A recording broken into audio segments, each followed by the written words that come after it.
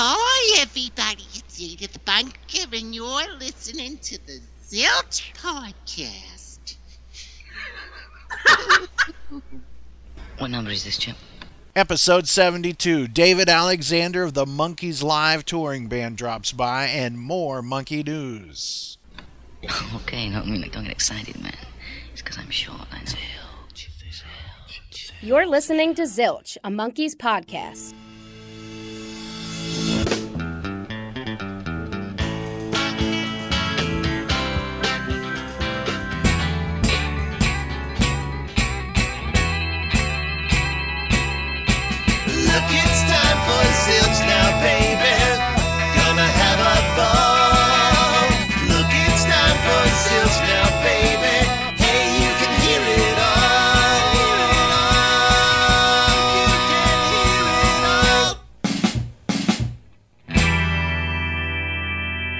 Welcome to your podcast full of monkeys, Zilch. I'm Ken Mills, one of your hosts here today. And today on Zilch, we are joined by David Alexander of the Monkees Touring Band. We have wanted to get David on the show for a long time now, and we are excited to finally be able to present this to you. But before that, here is some Monkees news. Suck it to me. A special record store day will happen on Black Friday this year, and an exclusive Black Friday Monkees release is announced. The good times continue into the holiday season as Monkee fans in the United States will have the opportunity to purchase a limited edition vinyl EP that will collect all of the bonus tracks from Good Times. As part of the special record store day release on Black Friday, Rhino Records will issue Good Times Plus, featuring the 4 non-album songs that were previously only available via iTunes and exclusive retail CDs in both the US and Japan. This is limited to only 2,500 copies. Good Times Plus will be pressed on 10-inch red opaque vinyl. Here is the official track listing. Side A, Terrifying, followed up by Me and Magdalena version 2. Side B, A Better World, followed up by Love's What I Want. Check out Record Store Day's official website for participating stores, but it might be a good idea to call ahead and make sure that this collectible Monkees item will be in stock. Get yours while you can. I don't imagine that this will stick around too long. As you know, we celebrate all Monkees fan culture here because fans are the other side of the Monkees phenomena.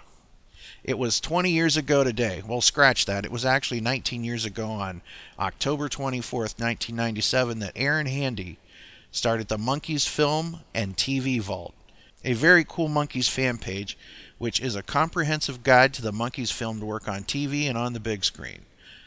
So congratulations on 19 years over at the Monkees Film and TV Vault. We'd just like to send a shout out and congrats from all of us here at Zilch on that milestone. Also file under Monkees Culture, Susan G. and the fine folks over at Davies Angels sent us a message calling Zilch Nation. Davies Angels have unveiled their new design featuring the complete lyrics to the song Going Down. It's available in many shirt styles, mugs, and stickers, and all the proceeds will go to the DJEMF. Mickey Dolenz and co-songwriter Diane Hildebrand both personally approved this design. A prototype shirt was worn by Mary Cherry at the Seattle Monkees concert this last month, where Coco and Donna Dolenz had a chance to see the shirt up close. They thought it was amazing. So we encourage you that if you have somebody that loves the song Going Down, loves the Monkees, this is a great thing to get, and whether it's a holiday gift or just a nice way to let a Monkees fan know that you love them.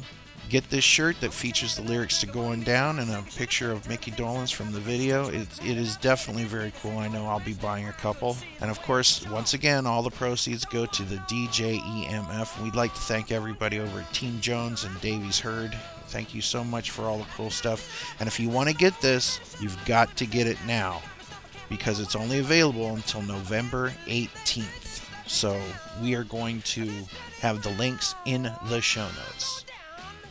Also in Monkees Culture, the fine folks over at The Real Peter Tork official Facebook page posted this really cool graphic. We've been having these wonderful Zilch meetups at every Monkee show pretty much, and we've been blessed to be able to have these at the shows that we've been able to do. And the Real Peter Tork Facebook page posted, wow, 4 more U.S. shows, 4 more U.S. Zilch meetups. Hashtag Zilch Nation, hashtag the Year of the Monkeys. So that's right, folks. So it seems like there are only 4 more Monkeys shows in the United States, as the 50th anniversary tour of the Monkeys seems to be starting to wind down. These 4 dates are Waukegan, Illinois on November 4th, St. Louis on November 5th, Lincoln, Rhode Island on November 19th, and Englewood, New Jersey, November 20th. So if you have a chance, go see the Monkeys while you can. So we'd like to thank everybody at the Real Peter Tork official page. Thank you for being awesome as per usual. We support you guys, and we thank you for all of the support. It is great to monkey around with all of you. It is so fantastic to be part of this fan community. We want to thank everybody for being part of this and part of the Year of the Monkeys. I will be seeing the Monkeys in St. Louis on November 5th. If you're out there, we hope to see you. We will have tons of Zilch buttons. We are having a Zilch meetup there beforehand. I would like to take a few seconds and personally thank Christine Wolf for all of her work that she's done this year for all of us Monkeys fans.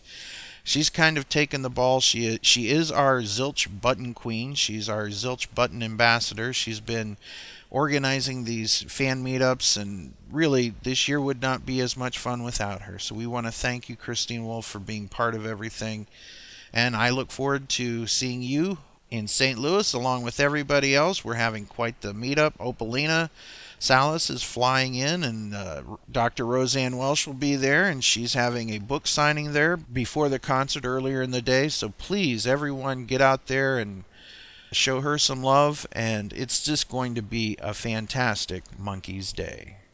And now on with the show. Hi, fellow Zilch fans. This is Dr. Roseanne Welch, author of Why the Monkeys Matter: Teenagers, Television, and American Pop Culture, a book about the enduring significance of the Monkeys as a groundbreaking television program, one that introduced audiences to new ideas of political ideology and new concepts of class and feminist theory, a program that challenged the rules of a new medium and paved the way for future innovation. Why the Monkeys Matter highlights the artistic achievements of the show's writers, actors, directors, and other artists, and celebrates all that the Monkeys mean to television, to American popular culture, and to us, the fans. Why the Monkeys Matter is available in print and for Kindle, Apple iBooks, and Nook from your favorite bookseller. Find out more at roseannewelch.com. ROSANNEWELCH.com. So coming up is David Alexander. I have to apologize a little bit for some of the audio. I'm not sure exactly why this happened, but for some reason David Alexander's feed coming into the thing was a little hot. It didn't sound that way when we were recording, but when we opened up the file, there's some of the S's are a little hot. So we apologize in advance, but the interview is excellent and it is worth listening to. So without further ado, ladies and gentlemen, David Alexander from the Monkeys Live Touring Band.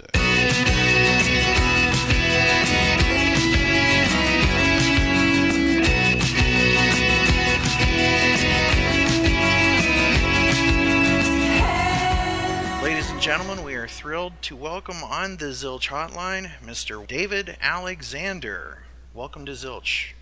Hey, how's it going? We are so glad to have you here, and I'm joined on the call right now with Sarah Clark. Hey, David. It's great to have you on. No, well, thank you guys for having me. It's a pleasure. Well, you are sitting in the same chair that John Billings sat in just a few weeks ago. Very nice, very nice. He kept it warm for me. It's a little moist, though, I have to admit. Oh, this could be especially, you know, they explained to me before we started this podcast that the reason they do it audio only is because they prefer pants off interviews. So well, it's there perfect. You go. Yeah, it's perfect. That's how we all like it. Yep. So everybody, our pants are off. And we feel you at home should play along. So yes. So there you go. Except for those of you at the gym, that might cause, chafing. I say go with it, but, I'm one of those 60s type of people, man. Just let it all hang out.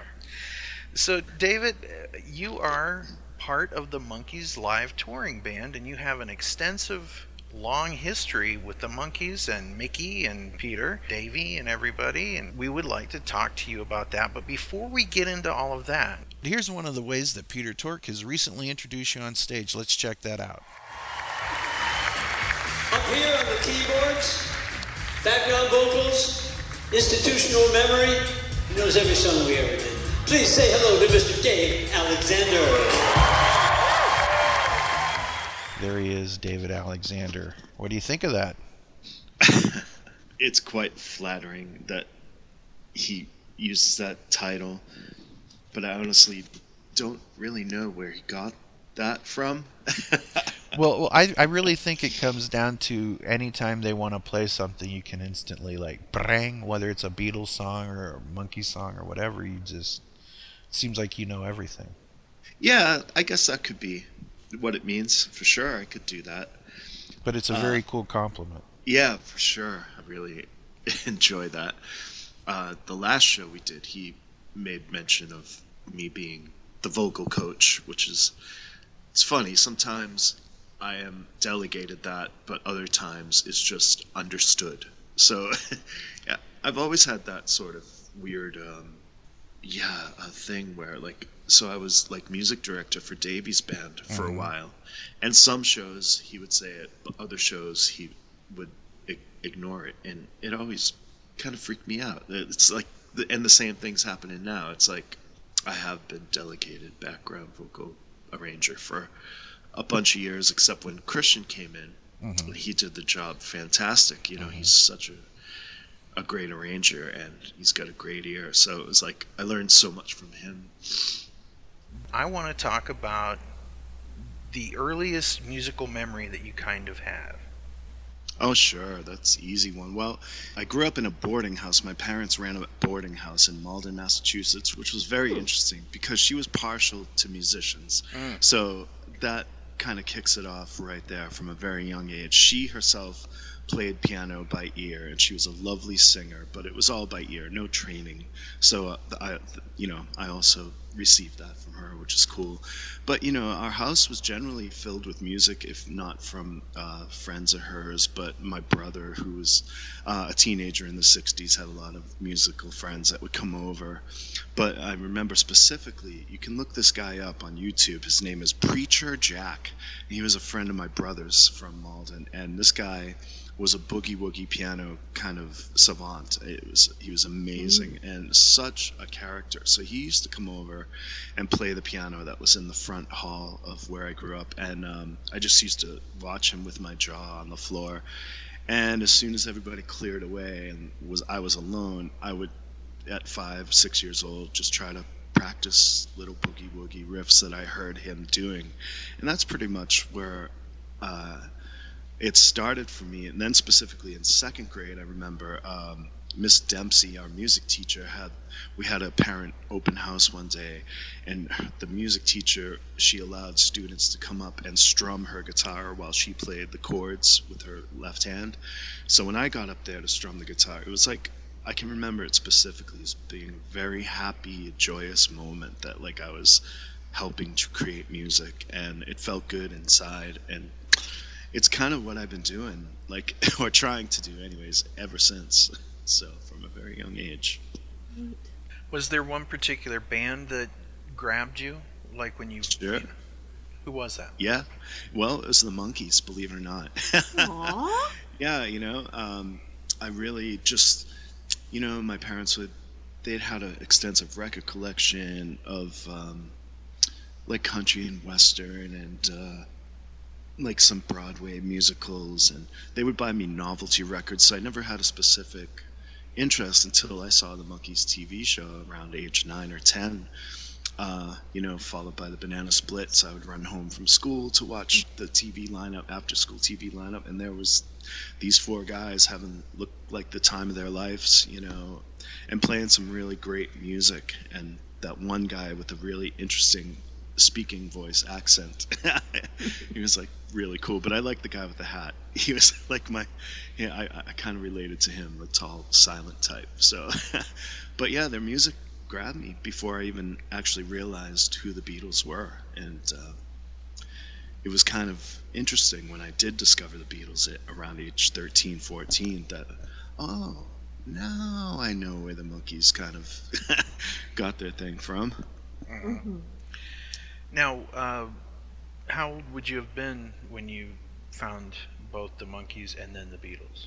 Yeah, Monkees like around 9 or 10 years old, and then the Beatles really caught me around age 13, 14. And I love this story because I'm one of the few people who love that Bee Gees Peter Frampton movie, Sgt. Pepper's Lonely Hearts Club Band. Because when I saw it, the music blew me away, and I had no idea where this music came from.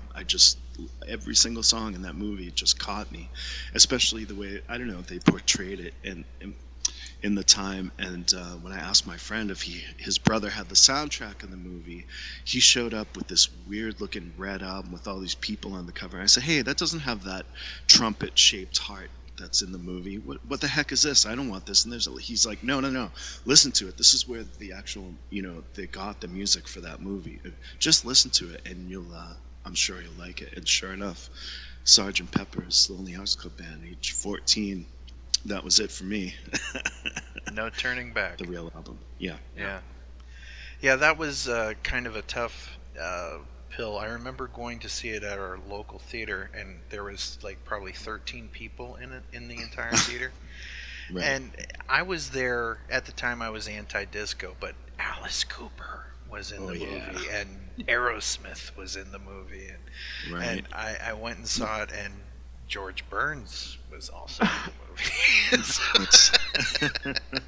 But I remember there's been times that I've tried to watch that film and it was just painful to watch, but recently it's become something I can really enjoy at this point. I still cry when she dies, when Strawberry Field dies. Spoiler alert, but yes. Oh yeah. Someone was just going to watch that this afternoon, and now you've ruined it. The other thing that was big for me in the music of that movie was synthesizers. Really started to pop up in music, and the sound just blew me away. The sound of synthesizers just caught my attention. And I remember in like 9th grade, the music teacher brought in a guest who had a mini Moog, and he let me come after school and like sit there and twiddle the knobs, and I was like blown away. So it was kind of fun. Yeah, the biggest nightmare of that film though was Alice Cooper and a mustache. That's just it was like, you look like an old man. Don't do that. Put the makeup back on. Anyway, it's just amazing how that music has become such a part of our culture, our collective culture, that that 10 years later it could be a movie starring the Bee Gees, which was probably the biggest act around at that point, that they for sure kind of gave themselves over to that. But boy, that's a great musical pedigree when you look at the Monkees, the Beatles, and the Bee Gees. That's some great stuff right there. Right there, yep, without a doubt. All of them have great harmonies, and it's just what made you want to become a musician? Was it seeing this gentleman that you were talking about earlier with the YouTube clips? What's the name? Preacher Jack. Yeah, Preacher. So was it Preacher Jack that actually made you want to become a musician, or was it seeing? It was definitely more seeing people smiling and feeling good when I was the one like helping to create the music. That sort of get back that I did, that I got. I just felt the power, or the love, not power, but the acceptance. I think maybe, I don't know how to explain it. It's just a good feeling seeing people enjoying themselves from music, and it just seemed very natural for me to do as well. So it wasn't really difficult for me to learn music. I'm no virtuoso by any stretch, but I just got this knack, I guess you could say.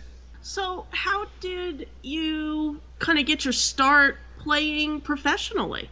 I think the first time I got paid to play out was like age 15 in our school jazz band. We had a professional gig. That was pretty fun. Nice. But basically, going out of getting out of high school and joining cover bands in the area, getting paid for that. Then I joined this cabaret act that paid a lot of money, and all I had to do is accompany this guy on piano who did these great impressions of singers. That was really cool. I would say that's how I like kind of cut my teeth in like learning the ups and downs of showbiz, because it was a real legitimate cabaret act. And I met a lot of people through that guy I worked with, and then it eventually led to me meeting actors and actresses. I joined up with local comedy improv troupes where I was the music guy. So nice. That was a lot of fun, getting to work with actors and things like that. And then basically around 1993, one of the actors that I had worked with had landed the role of Cindy Brady in the Real Live Brady Bunch show. And she recommended me to the music director and producer, because those two were the creators. They were leaving the show, so they were looking for new people to fill their spots. And so they called me up. They said, hey, if you can come to San Francisco and audition for the show, we think you have a good shot at it. And kind of the rest is history from there. I would say that was my first like really main big professional gig, because the first show we did was at the Kennedy Center in Washington, D.C. It was pretty big stuff. Hey, might as well start at the top. The producer and director, the creators of that show, by the way, are Faith and Jill Soloway, who are now they do the show on Showtime, Transparent. That is so much accolades. It's a really, really great show. So they've gone on to do incredible stuff themselves. So wow, yeah, I don't think I knew that connection. Yeah, right. So how did you go from that to becoming one of the Monkees' inner circle, if you will? Oh, well, you know, in the Brady Bunch, we put on a bunch of episodes, and at the end of that summer of '93, or during the summer, I should say, they contracted Davy Jones to come and play himself in that all but famous episode where Marsha asked Davy to the prom. So he came and played himself. So I met him in August in Pontiac, Michigan, and we did the show for a few weeks in Michigan, and then I can't remember the other place we did that show that year. But then in '94 we did a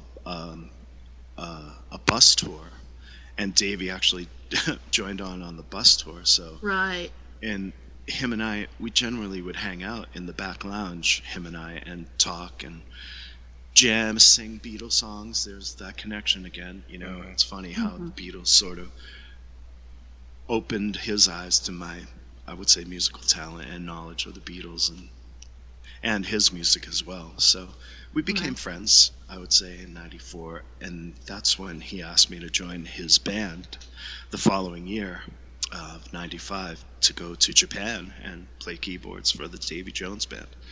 I was like, sure, why not? Sounds awesome. Why not? Got nothing better to do.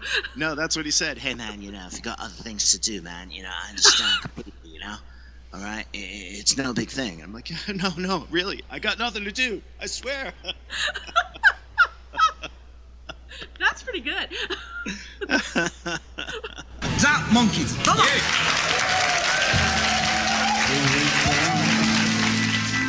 Walking down the street, we get the funniest looks from everyone we meet. Hey, we're the Monkees. I think we say we're monkeying around, but we're too busy singing. We'll everybody down. 素敵なお客様がおいでになっております。モンキーズの皆さんです。よろしくお願いします。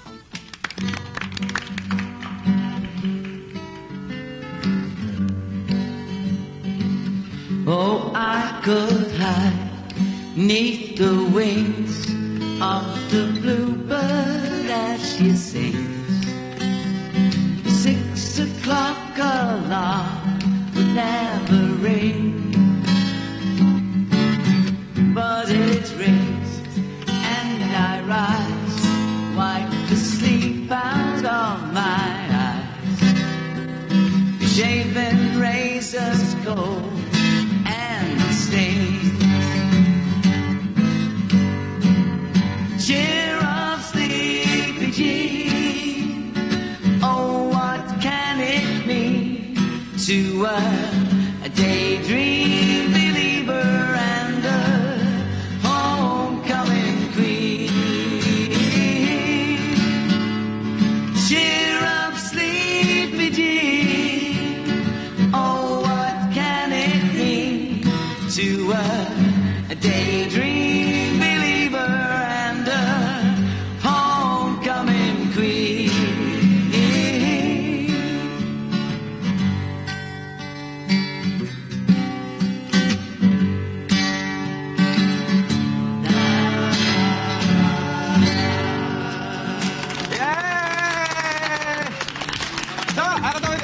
しましょう。今日はモンキーズの皆さんです。グッドモーニング、おはようございます。おはようございます。さて今日はデイビーさんにねお話をお伺いしたいんですけども、まあすごいですね、うちのスタッフにもですね、デイビーさんと同い年ぐらいの方がいらっしゃるんですが、興奮しまして、中には立ってらっしゃる方もいるんですね、一緒に歌ってね。Well, they must be pretty old then. 結構お年なんですね。結構お年だ。いやそんなことないですけども。さあまあ日本にやっていらっしゃいましてね、今ブルーノートで実はコンサートを開いていらっしゃるんですけども、まあこのデイドリームリバーはじめたくさんのヒット曲がありまして、世界中を席巻されたわけなんですけども、いまだにこういうふうに歌い継がれてる人気を続ける秘密というのはデイビーさん何なんでしょう？ The secret is that we get to sing it on programs like this, and it's played on the radio all the time, so it keeps it alive. ずっとかけていただくっていうチャンスが生まれてるんで。それから日本の歌手の人も非常にモンキーズ皆さんの歌はカバーするんですよね。Lots of Japanese singers they make the cover version of the Monkees songs. Today? Well, you know, the Monkees songs were written by Carole King, Neil Diamond, Harry Nilsson, Neil Sedaka, Tommy Boyce, Bobby Hart. Lots of great songwriters. なるほど。こちらの資料によりますと、まあいろんなヒット曲がありまして、アルバムも3ヶ月で320万枚売れたとか、今では考えられないようなまあ記録があるわけですが、この時のお忙しさってはデイビーさんどうだったんですか？ How busy were you the very, busiest time? Oh, during the Monkees' heyday? Yes. In 1966, 67, 68, we traveled to Japan, Canada, 1966年から America, 68 England, 年もア all メリ over カ the だとか world. カナダだとか日 We 本だと sold かもうずっと 100ツアー million で records. もう本当にものすごいヒットを出してますので、 Many 今おっしゃった数そのぐらい。時は寝てはったんですか？ Did you get enough sleep? Did I get enough sleep? Not today, I didn't know. 今日はちょっと早かったんであまり寝てません。これからですね、モンキーズの音楽というのはどういう方向を目指してお進み So なんで what's すか？ the destination from now on? So from now, we go back to America.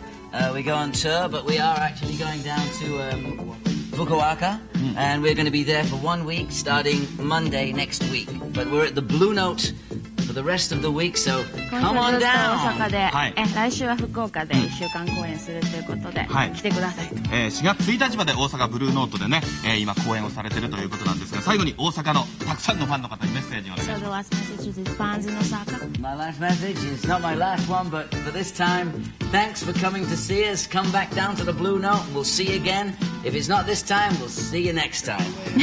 本当に来てくださいということで。こうやって決まりますね。どうもありがとうございました。ブルーノートに皆さんぜひお越しください。モンキーズの皆さんでした。どうもありがとうございました。Thank you very much.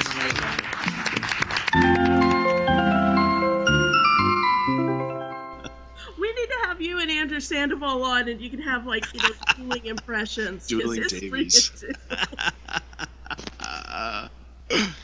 Funny. So that led to a lifelong friendship, basically, with Davy Jones. Yeah, for sure. Yep. There was never any love lost, except for that time he told me not to work with Mickey Dolenz, and I told him, sorry, you can't tell me who not to work with. Oh, no, so that actually happened?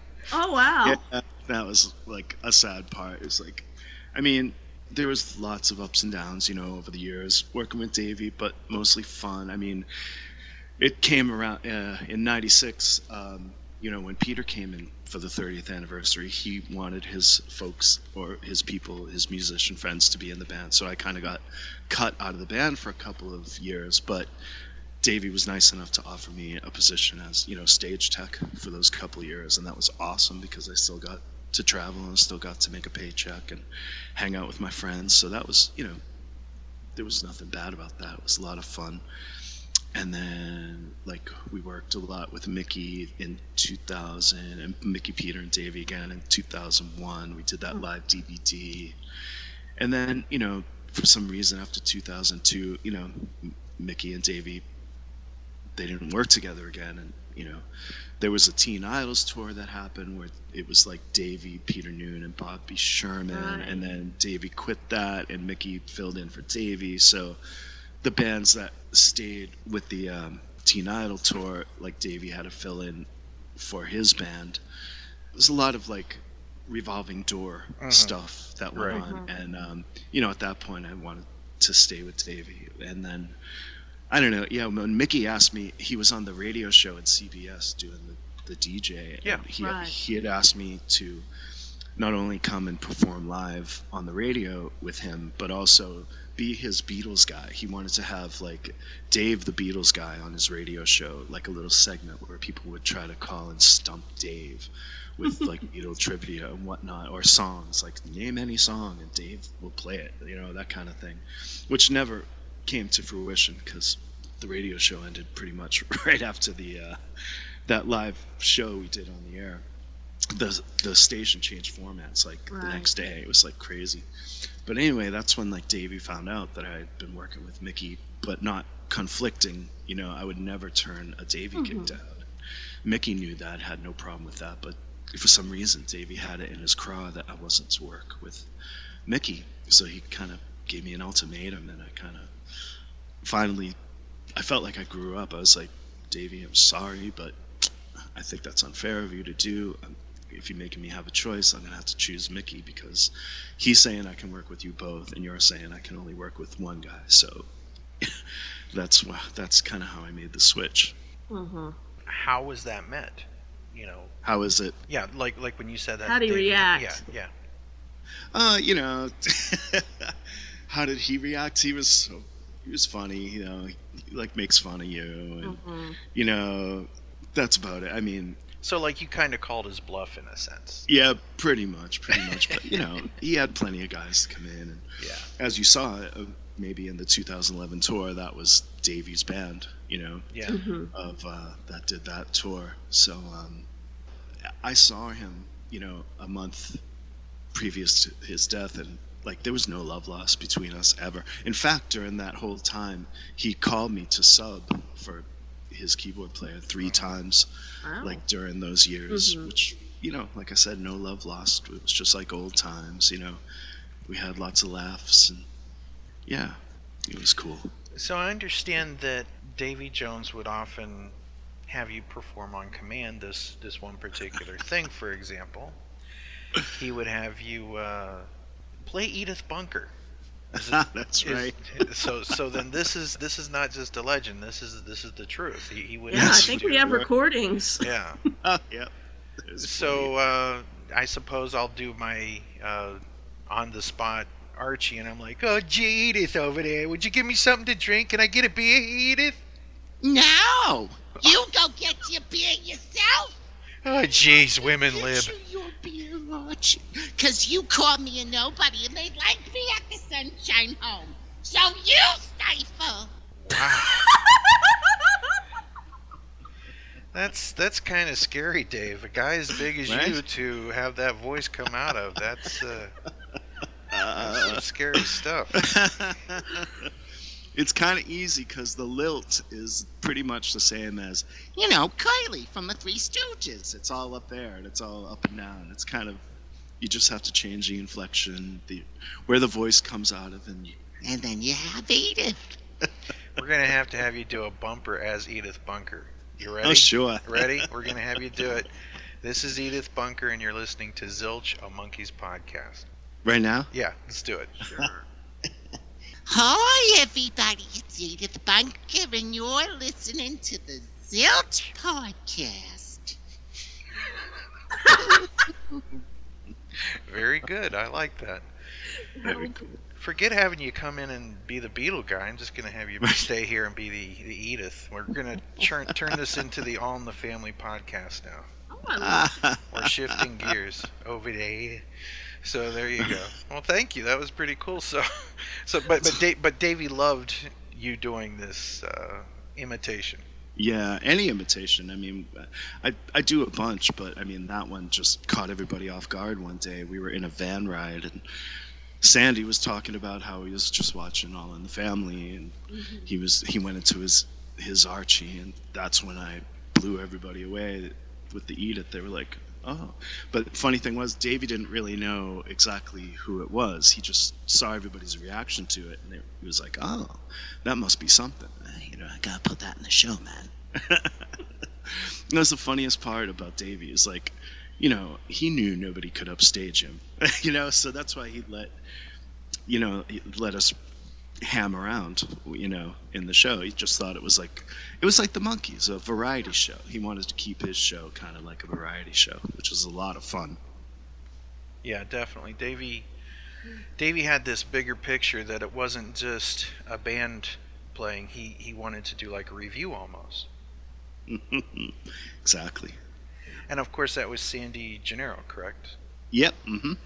And he was the drummer for for Davey quite a bit, and occasionally the Monkees, if I remember correctly. And so you've been kind of steeped in this. What was your first time like working with the Monkees proper? Like how did that shift from doing gigs with just Davey or gigs with just Mickey to Monkees proper?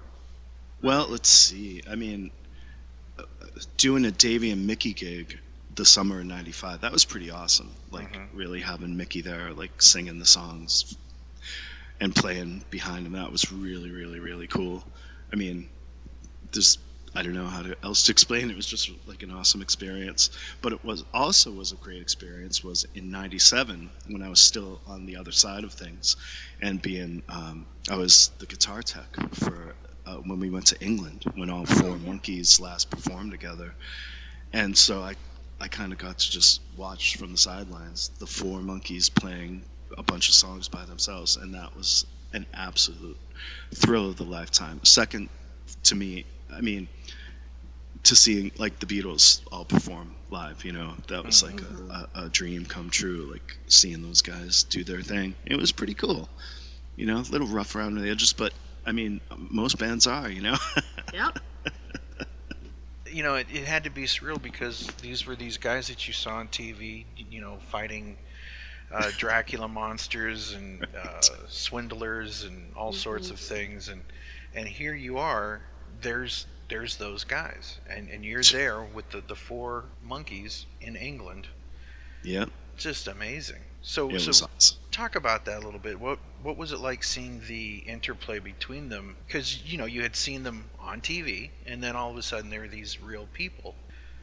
Yeah, I mean, you just saw them as being professional musicians and actors, or just dealing with each other. Who I remember, Nez wanted, he pretty much, I would say, put a lot of that show together. But Davey also wanted to have, I think, a lot of say in what went on. So between the two of them, I think they came up with something good. You know what I mean? It was really interesting. I'm not sure if it was the first time that it happened, but it was incredible to see a video lip syncing to live music. Oh yeah. I don't know if that had ever been done, but they played the videos that they made for that ABC special, like You and I and Regional Girl, and like the video is lip syncing to them actually playing the songs live. Like it was so cool. It was like, wow, good idea. And it's stuff that later you wound up being part of yourself. From being someone who was a guitar tech to wind up being a member of the actual touring band and being on stage, and now having to do the same thing. It was setting you up. It was setting your future up in a sense. So when did you get the actual final offer to, like, hey, we want you to be part of this?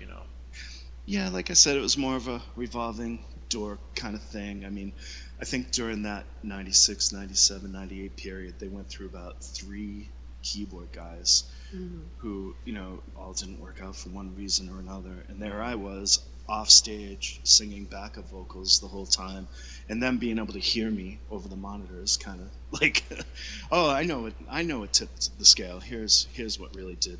So the final night of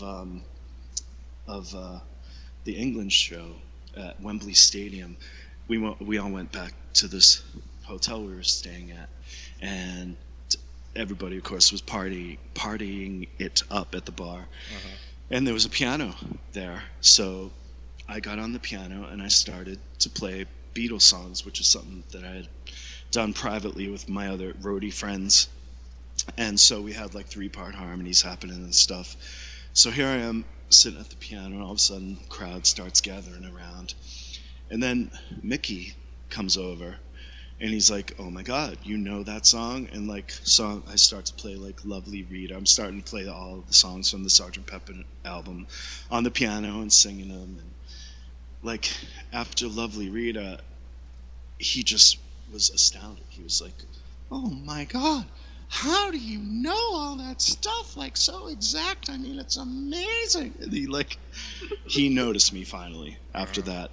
It was that we had like a 3.5 hour all Beatles piano jam.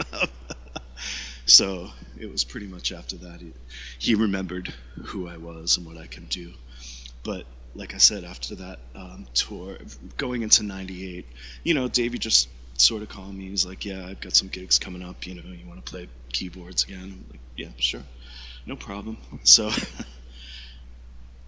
wow. Nice. Very good. Nice. What are kind of some of your favorite memories of being on stage and playing with the guys over the years?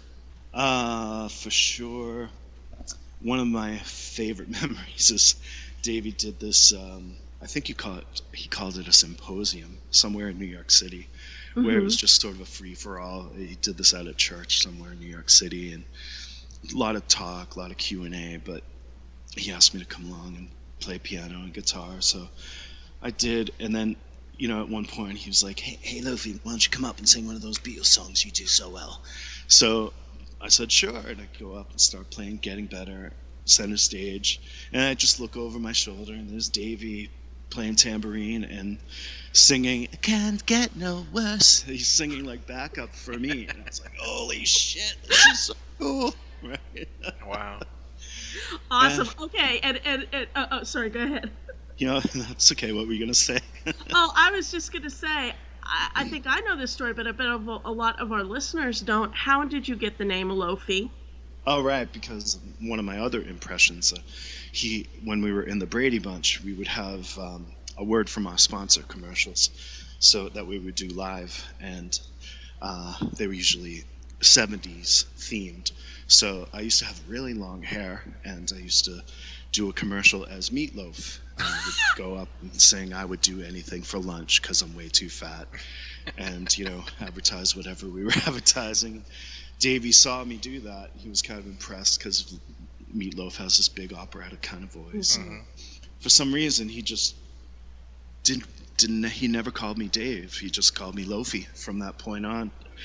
From Meatloaf, from seeing me do Meatloaf. My name's not that hard to remember, dude. Yeah. Well, if someone says Dave or David or Davey, both of you might look up. But if someone says Lofi, there you go. And unless Meatloaf's there, that's it. It's all taken care of at that point. By the way, I'm surprised that we haven't heard from Weird Al yet doing "She Makes Me Laugh," a version of "She Makes Me Lunch." Yes. I have been lobbying for that. I even started writing it. So Weird Al, I've already got half the song written. Give me a call. So. One of the earlier gigs, one of my favorite gigs that we did was in Antwerp, Belgium, where we did a live TV show where Mickey and Davey were part of it. But on the same bill, it was the first time that I ever met Mark and Howard from the Turtles. Oh, yeah. And they were so cool. But also on the bill were bands like Slade and also Procol Harum. So there's a TV show out there of the Monkees and Procol Harum and the Turtles and Slade. I love it. Doing some stuff. So that was pretty awesome. One of my other favorite memories was we were playing in Texas somewhere with Davey, and Cyndi Lauper was playing the night after us at this state fair, I think it was. And so she was there the day before, so she had come to the fair to watch Davey perform, because Sandy was still in the band, of course. Sandy used to play for Cyndi, and so she was there watching us perform, and of course Davey asked her to join him for Daydream Believer. So she came up and she's singing along, and for some reason I don't think had sung that song in a long time, so she kind of forgot the words, so she turned to watch my mouth so that she knew what words to sing. So here I am, Cyndi was also a teenage idol of mine, in early 80s. So here I am watching Cyndi Lauper watching me sing Daydream Believer. It was like blown away. Oh man, I bet, because I'm right there with you. Cyndi Lauper was another one of kind of my first musical loves, so I can't even imagine. Another very cool memory, I think I'll just end off with this one. We were with Davey and Mickey, I think it was 2002, touring around England, and we played in Dublin at Bono's club. Oh, wow. And we were told that Elvis Costello was in the audience, Before the show, there was some sort of technical stuff that kept us from going on. So Davey was kind of getting antsy, and he told the band, why don't you guys go out there and play some blues or something, which is something that he used to say to stall the show. And I suggested, hey, can we do I Saw Her Standing There, which is another one of the band numbers that we kept in our pocket. So he's like, yeah, go out and do that. So I got to sing I Saw Her Standing There in front of Elvis Costello. Nice. I told him after the show, I was like, that was for you, Mr. McManus. Now, a lot of people don't realize, but Elvis Costello is a huge Monkees fan. Yeah, right? Yeah, that's why he was there. Now, have you ever talked to him about any of this, or? I mean, not really. I mean, he came backstage after the show with Billy Bob Thornton, and so I have video of us all conversing about stuff, and about the time Elvis did that thing on Saturday Night Live where he stopped the band and got kicked off and all that. Amazing. He says, I took that from Jimi Hendrix, actually. He did that on live TV. I said, hey, if he can do it, why not me? Go. Well, you slip into that Davy Jones imitation pretty easily. Right. Between you and Andrew Sandoval, if we ever do a Monkees cartoon, I think we got that locked up. So. Yes. It's going to happen. He could be Angry Davy. Yeah. Well, give us Angry Davy or Happy, like Falling in Love Davy. Can you do the two switches? Can you do that? Oh, I'm trying to think of a good line that he said to me. Actually, on my YouTube channel, I have a couple of voice messages that Davey left for me. And one time I called him, and he didn't answer, and then he called me back later angry. And I could swear on this, right? Yeah. Go for it. He calls me back, he says, fuck you, Lofi, for calling me in the middle of my fucking horse deal, and every single one of them got out the gate. I had to chase them all down the fucking road. What the hell are you calling me for, man? What, is this a win or something? And you actually have that on your YouTube page? The actual... I do. Oh, I do. Do you care if we play that so we can, compare them? Sure. Okay. Fuck you, Lofi, calling me right in the middle of my fucking horse fucking deal when every fucking one of the five got out and ran down the fucking road. You're not answering your fucking phone. What is this, a whim or something? Call me when you got something important, okay? Not at fucking 4:30 to 6 o'clock, okay? That's What a trip. Very cool. Yeah. We were like brothers. Yeah. Well, I kind of get that feeling because some of the video we've seen over the years, you kind of get that feeling that everybody was kind of close, and it was really nice. How did you take the loss of him? Yeah, that was surprising, shocking. You know, I've lost my parents about 14 years ago, so you know, I kind of, it's like you're not prepared for it, but you kind of have to accept it, you know. So I'm usually the guy that's like, you know, come on, just remember the happy stuff. Just remember how much he made us laugh, and remember all this funny stuff. So that's kind of my take on when we lose somebody, you know. But I think it was a week or so later, there was a Beatle Fest in New Jersey, so I drove down because Mickey was going to be there, and you know, once we saw each other, that was it. Waterworks. It's like hugs and waterworks, and you know, we got to sing "Did You Believe It" together, and you know, it was like kind of neat that we were there for each other. And then we did that memorial at BB King's, which was really nice, you know, just having everybody that loved him there all in one space and hugging each other and sharing funny stories, laughing mainly, you know. I absolutely love the version that Peter and Mickey did of You and I that night. Right. Yeah. That was excellent. I told them they should do that. That night, I was like, you guys got to do You and I. You got to. And so Peter had to write the words on his hand. If there's videos of him doing it, you'll see him looking at his hand. But it was such a great performance. I'm going to play that right now. Oh, cool. Okay, Pete? Kick it off. We're going to do this. We're going to do this. Mickey wrote this song.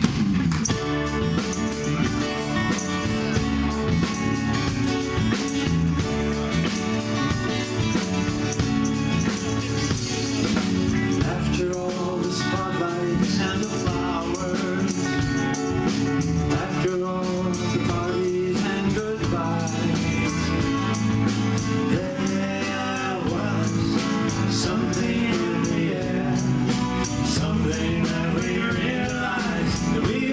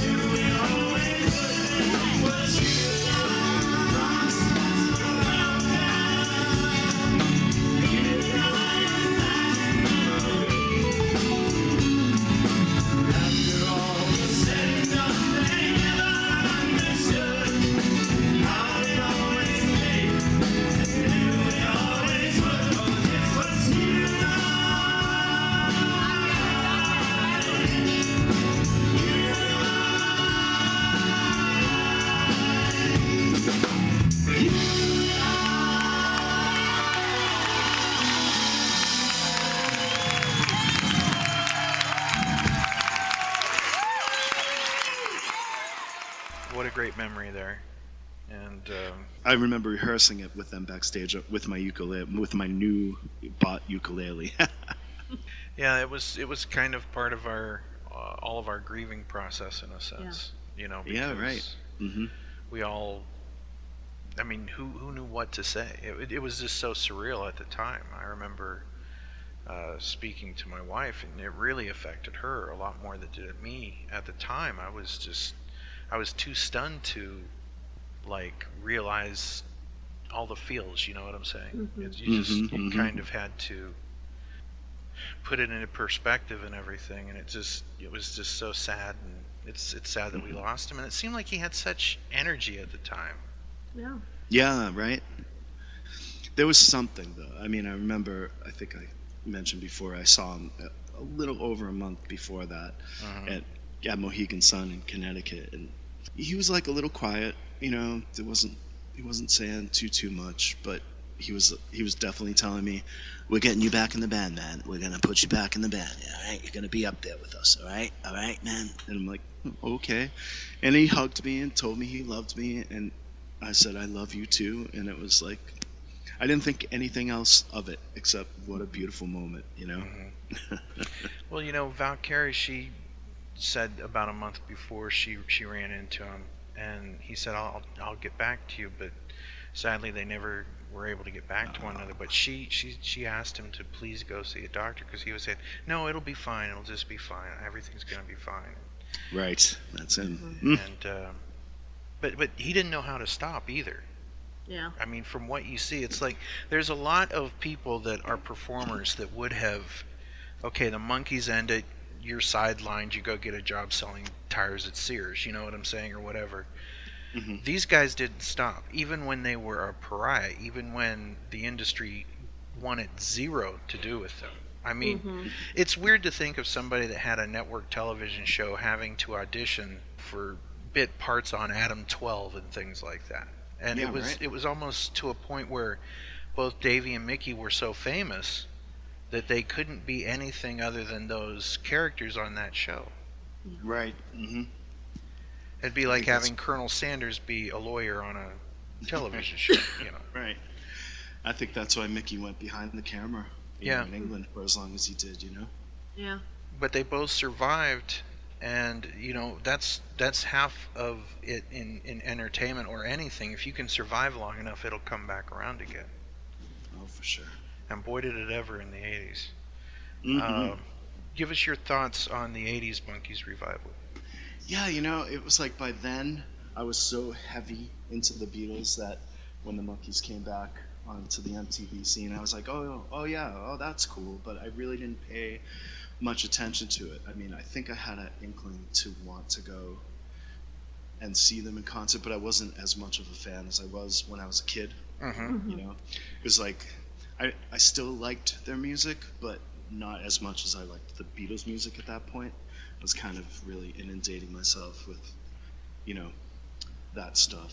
Well, it was odd because around the same time the Beatles were putting out their catalog for the first time on CD, and Rhino was doing that revival almost at the same time. It was great. You know, I know that as a fan of the Beatles and a fan of the Monkees, I was, as they say, hog heaven. So, you know, it's definitely a great place to be. Now, you guys were recently on AXS TV. It was a fantastic show. There was some technical snafus, but you know what? You guys plowed right through everything. Yeah, God bless Peter Tork, man. Who's his guitar tech? A friend of ours that subbed for our regular guitar tech that couldn't make it to the show that day. Well, that guy, boy, I didn't know if I was watching the Olympics or the Monkees concert as fast as he was, because he brought out that one guitar and it wasn't working, so then back off the stage and then back on the stage. And I loved how Peter just improvised. And it was strange seeing him perform without the guitar on that one song. Right, it was. But he just rolled with it. It was fantastic. Yep, we were all so happy with that, because I think there would have been a time in the past where there might have been a meltdown. but not anymore. You know, he was perfect. He was so professional, and you know, it was seamless, like you said. So nothing lost there.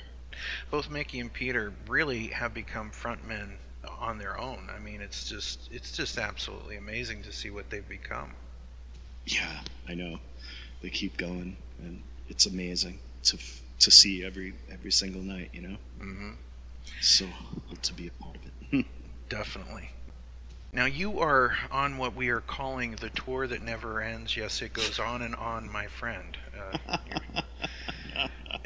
Who would have thought? You know, we've been calling this the Year of the Monkeys, and as it turns out, it actually is the Chinese Year of the Monkey. Wrong spelling, but it is really? It actually turned out to be the Year of the Monkeys on the Chinese calendar. You know, of course they're spelling it wrong, but we can forgive them for that.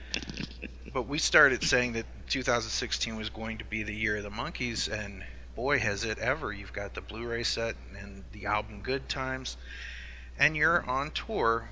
What did you think of the album Good Times when you first heard it, both as a Monkees fan and as somebody who is part of the Monkees touring band?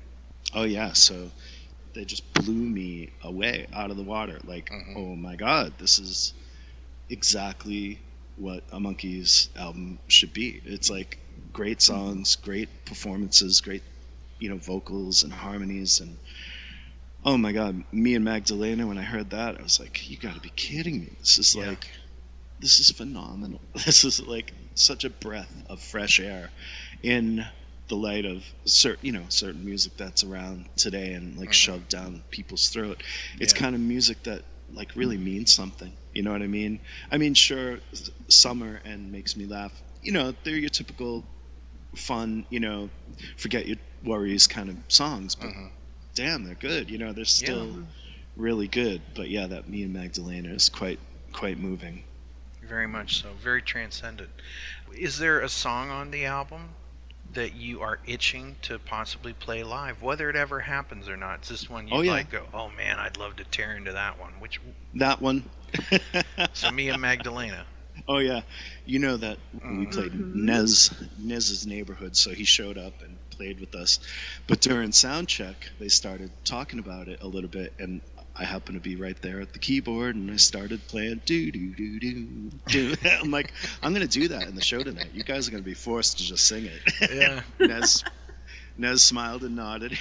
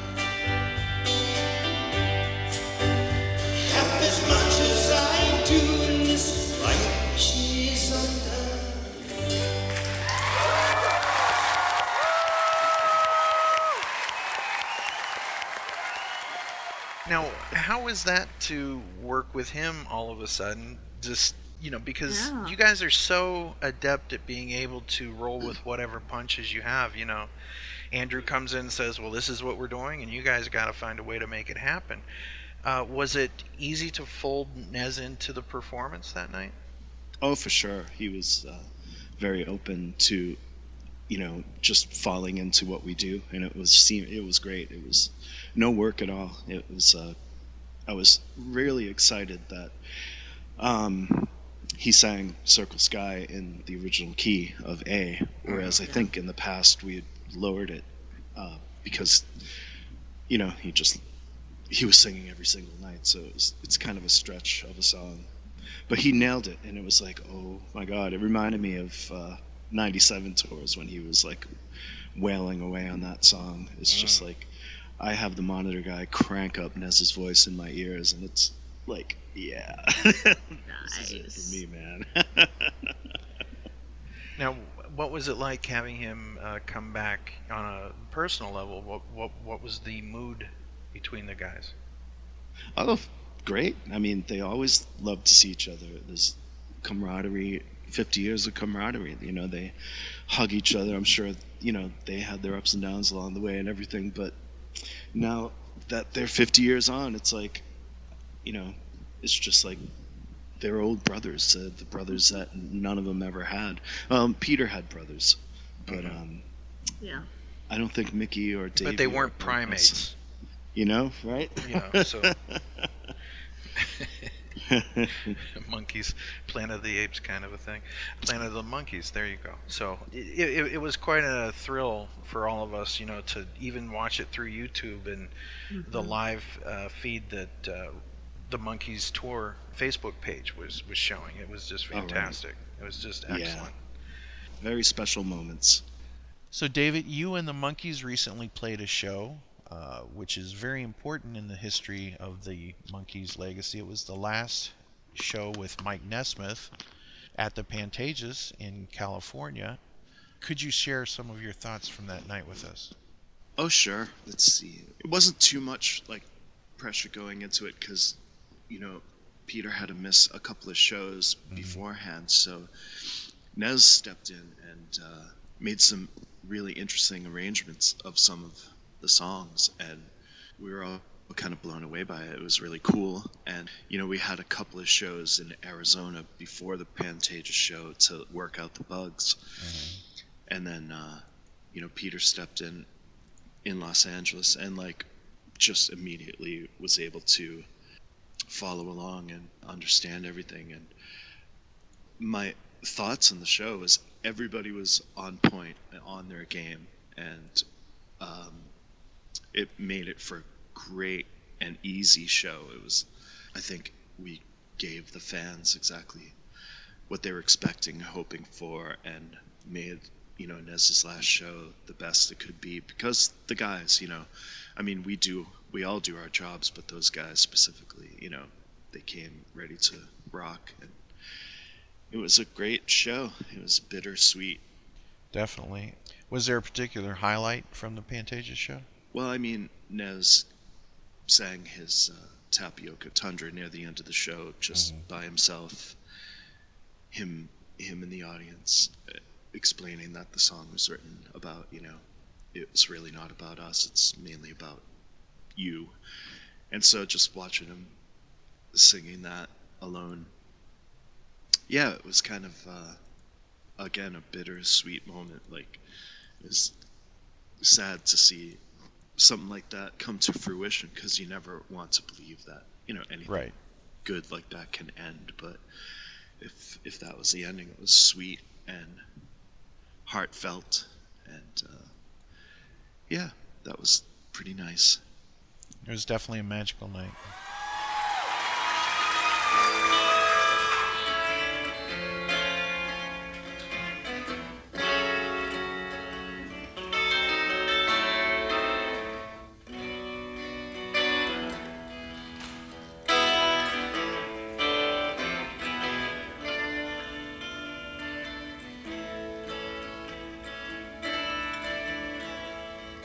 Reason, verse, and prose are rhyme, lose themselves in other times, and waiting hopes cast silent spells that speak in clouded clues. It cannot be a part of me, for now it's part of you. Careful plays on fields that seem to vanish when they're in between, and softly as I walk away in freshly tattered shoes, it cannot be a part of me, for now it's part of you. Sunshine, ragtime, blowing in the breeze. Midnight looks right, standing more at ease. Silhouettes and figures stay close to what he had to say, and one more time the faded dream is saddened by the news. It cannot be a part of me, for now it's part of you. Oh, sunshine, ragtime, blowing in the breeze. Midnight, it looks right, standing more at ease. Yeah, yeah, yeah, yeah. Oh, yeah, yeah, yeah, yeah, yeah. Oh, yeah. Oh,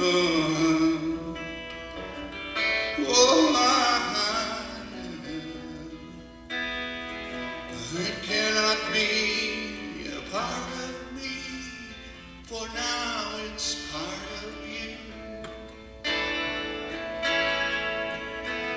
It cannot be a part of me, for now it's part of you.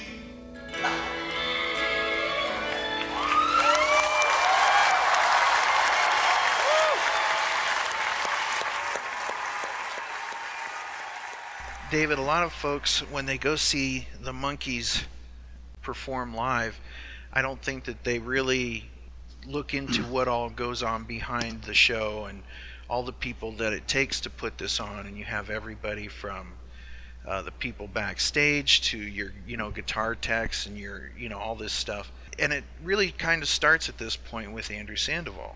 Oh, yeah. What can you tell us about working with Andrew Sandoval?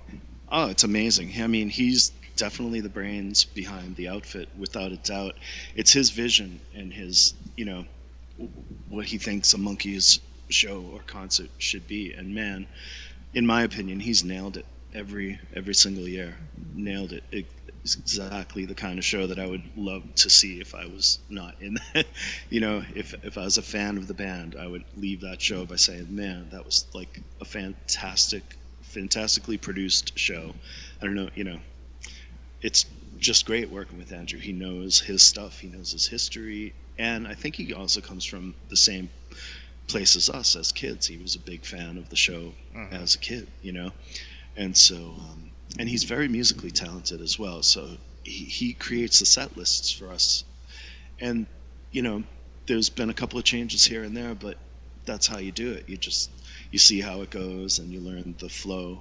And the flow right now is just like, it's incredible. He's a genius, really genius. It's great to work with. What's one thing that we would be surprised to find out about him? That he is a master at the video game Galaga. Really? Yes. I had no idea. So there you go. And of course you guys do dueling impersonations. Yeah, every so often we'll do a dueling Davies. Someone's got to put that on YouTube, so that would be great.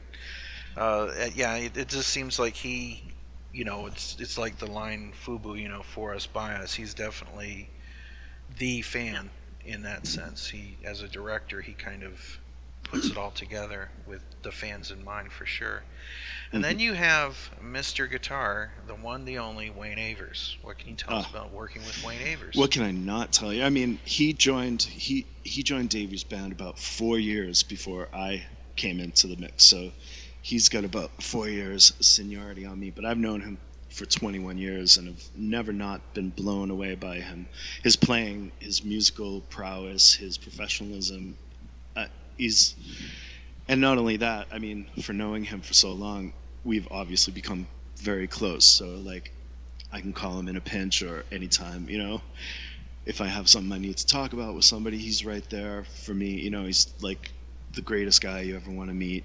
He kind of keeps to himself on, low profile kind of guy. But if you get to know him, if you're lucky like me, you just like, I'm so blessed to have that man in my life as a friend and, comrade in arms, as it were. Yeah, he recently had a birthday. All right, that's right.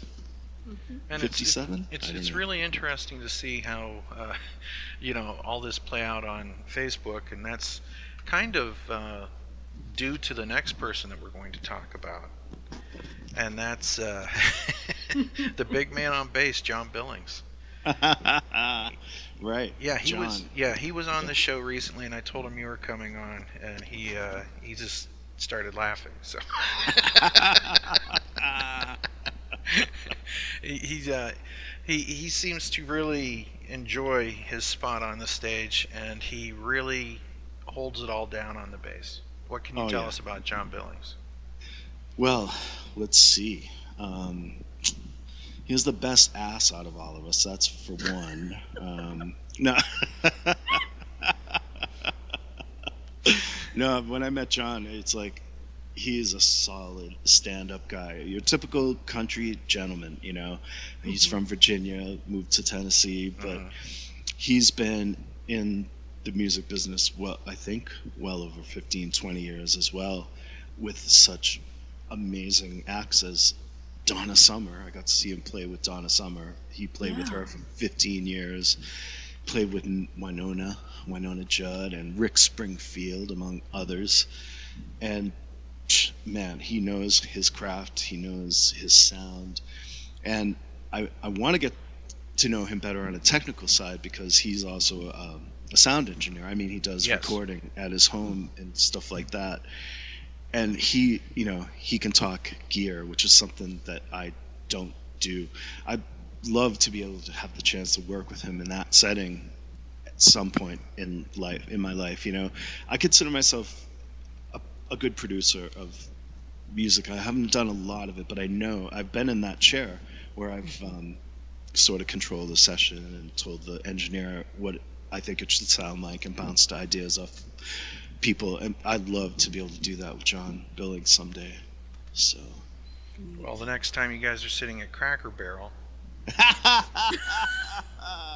Right. I couldn't believe he went there recently. Well, you guys are, you're traveling, and people don't realize when you're traveling how much of a joy it is to be able to walk into a place that is the same in Poughkeepsie as it is in Moline. Right. There's some security there. When you wake up and you don't know which town you're in, it's nice to be able to go get a number 4 or whatever, and know exactly what you're getting. But John really seems like a real sweet guy, and he was an absolute delight and a joy to have on the show. And, cool. He always classes up the joint when he brings his wife along, so... Nice. Of course, yes. He posted a photo of him sitting across from her at Cracker Barrel, and I told him that the scenery was better than when Mickey's there. Yes, so. I saw that. Yeah. But he also referred to Mickey as the Cracker Barrel ambassador? Yeah, I mean, that's where Mickey says... I mean, we laugh, but he kind of says things sometimes like it's the first time he said it, like, let's if we find someplace good on the way, like Cracker Barrel.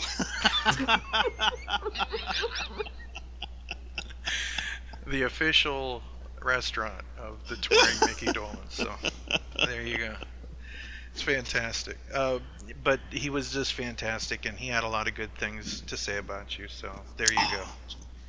That's cool. Yeah. And then we come up to the man on drums.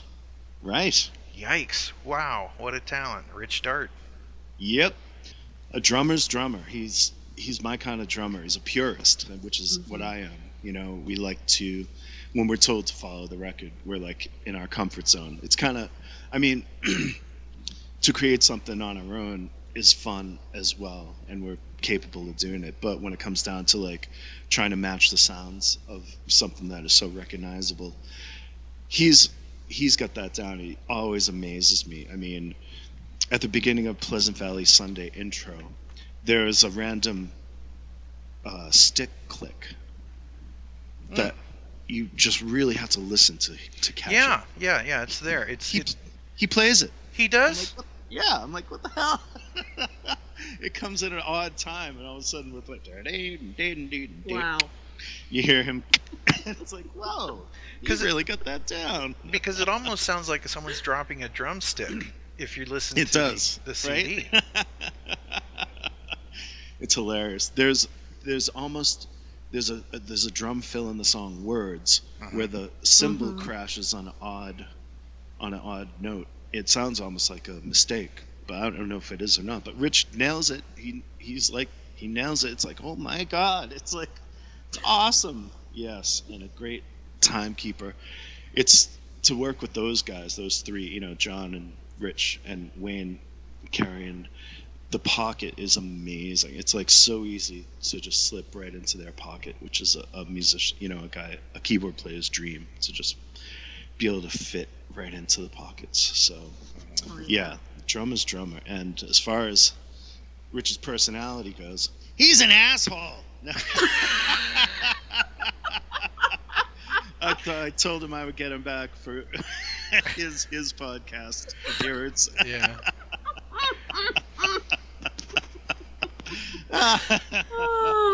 So he knows I'm kidding. Yeah. Now, do you guys actually listen to these things ever? Oh yeah, for sure. Yeah. Oh wow. Uh-oh, Sarah, we're gonna have to start doing better. This is all this crap we've been getting away with up till now. We gotta step up our game. We're doomed.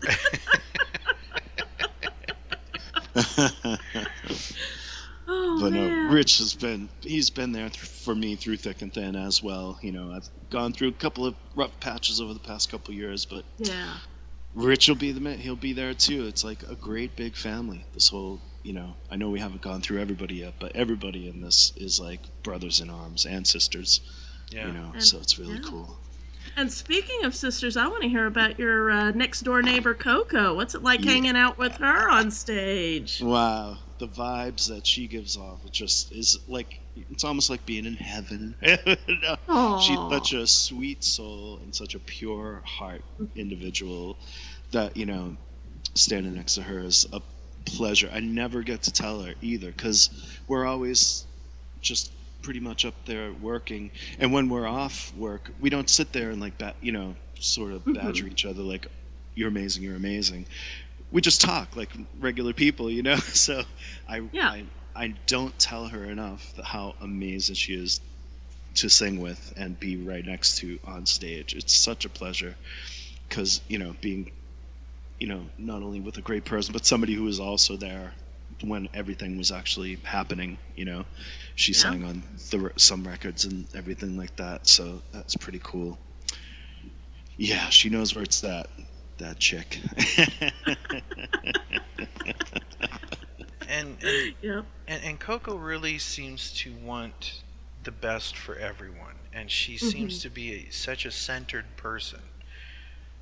More centered than your average bear, if you will, and she really projects that. What have you learned from her? Because she's kind of like a teacher in a way. Oh yeah, just to sort of look out for myself as much as I would rather look out for others. You got to start with yourself. That's a big important lesson that I think most people with common sense know, but I seem to forget. You know what I mean? I love helping people out, and I love giving people the benefit of the doubt. But guess what?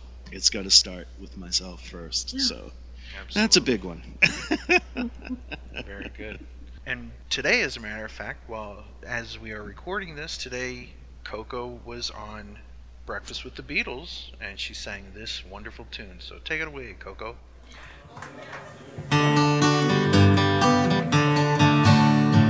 One day you'll look to see I've gone, but tomorrow may rain, so I'll follow the sun. Someday you'll know I was the one, but tomorrow may rain, so I'll follow the sun. And now the time has come, so my love, I must go. And though I lose a friend, in the end you will know. Oh, one day you'll find that I have gone, but tomorrow may rain, so I'll follow the sun. And now the time has come, so my love, I must go. And though I lose a friend, in the end you will know.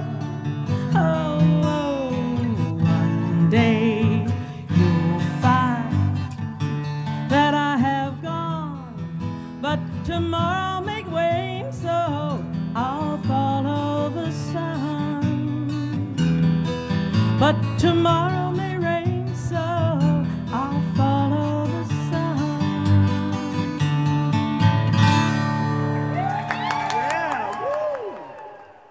What did you think of that?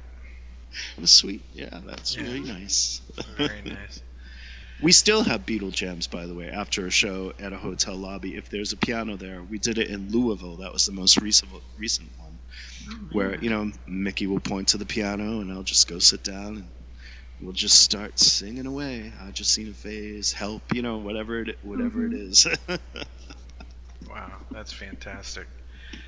I think that that would be something every Monkees/Beatle fan would love to see. That would just be amazing. Oh, yeah. You got to roll a video on that. I'll never forget a compliment he gave me that I'm so proud of that I don't mind sharing it with everybody. But I was feeling a little, I don't know, I can't remember what, down about not being part of a Beatles band, or why don't they use me, or, I'm like, I can't remember exactly the context of what I was talking to Mickey about, and I was like, I just wasn't feeling confident about my abilities. And he said to me, no, but you don't understand. I was there. You have what they had. And I was like, holy crap. He was like, wow. Remember, I was there. I was like, oh wow. And he was told he had a good time. Yes. Do you like playing that song? I do. You know why? It reminds me of Why Don't We Do It in the Road? It's same here. I thought the same thing. It reminds me very much of John Lennon, and in Bit Bop, where Paul McCartney does that scatting in Bit Bop. Yes. That's what that reminds me of, mixed with Come Together, mixed with Why Don't We Do It in the Road. And that is, I was there and I'm told I had a good time. Yep. And I'm so hoping when I come see you guys that you guys are doing that night. I will cry. Oh, cool. I will cry. If it's a full set, it's in there. It's a full, That's what John was saying. So I'm begging right now, please, pretty please. So, so let's go to the front of the house now. We have some guy named Mickey Dolenz. Tell us all about Mickey Dolenz. Brother and a half, man. Like I think I mentioned earlier on the podcast, I don't think I could explain it any better. It's just whenever we connect eye to eye during certain moments, we just know that there's something special there.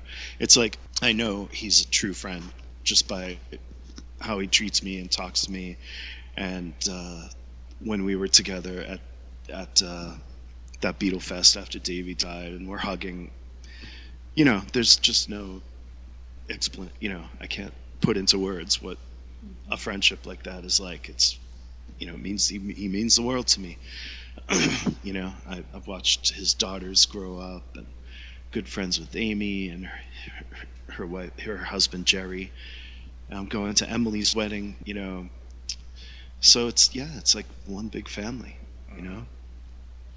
It absolutely seems like it from the outside of it. It really does seem that way. Yeah. And, you know, that's a good thing. It's a very good thing. It makes me want to join up with you guys. I'm going to come on and be a conga player or something. You know, just. There's not that many bands around where, I mean, Paul McCartney's guys have been with him maybe 10 or 12 years, or, you know, those guys are doing pretty good, but like there's a lot of revolving door policy with bands and stuff and backup members and things like that. But I feel so humbled to be part of this for so long. It's just incredible. Blessed. I'm just so blessed. Yeah. Do you ever find yourself in that spot where, like, you pinch yourself and go, that's that guy that was on TV? Yeah, for sure. I do. Yeah. It's funny. It's like, yeah, he's talking that way he did on the show, you know? There he goes. He's riffing in that German accent, you know?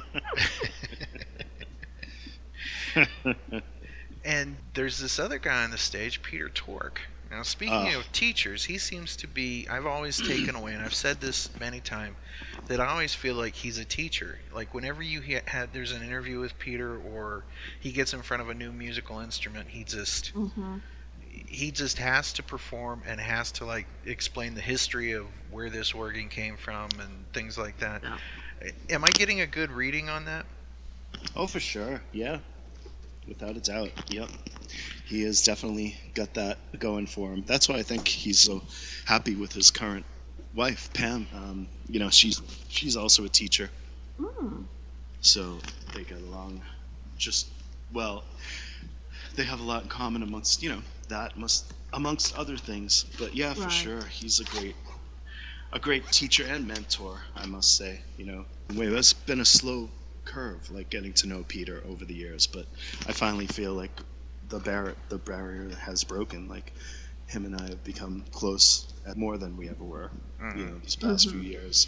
He's an amazing person. I'm so blessed to, like, really know him now as well. You know, he's shared so much with me, and yeah, I have nothing but good things to say about him. Well, if it's true that he is somewhat of a teacher, what would you say you've learned from him? You want to hear the funny story? Sure. Sure. Okay. So we were on the bus, and, you know, people laugh at this, but believe me, his heart was in the right place. He really meant this for good and not for anything other than to help me out. And it's true. Like, so one day he's like, Dave, can I have a word with you in my office? Meaning the back of the bus. You know, I'm like, yeah, sure. So he sits me down, and he just doesn't really know how to approach it. But he's like, you know, Dave, I've been thinking, and I really mean this in all, you know, prosperity. I mean to really just looking out for you and want to help you out. But have you ever considered singing lessons?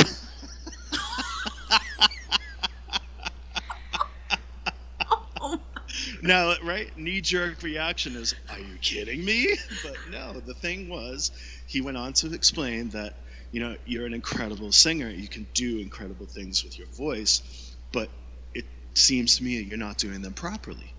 And he's like, you know, far be it for me to tell anybody, you know, that they should take singing lessons. But he said, I've been taking them for the past number of years, and I've learned so much about technique that has only helped me to better my voice. And so I'm only telling you this to look out for you. I don't want to see you hurt yourself. And then he proceeded to teach me some basics of breathing and using the diaphragm and singing lessons. And it was fun. It was like really, I thought, really nice of him,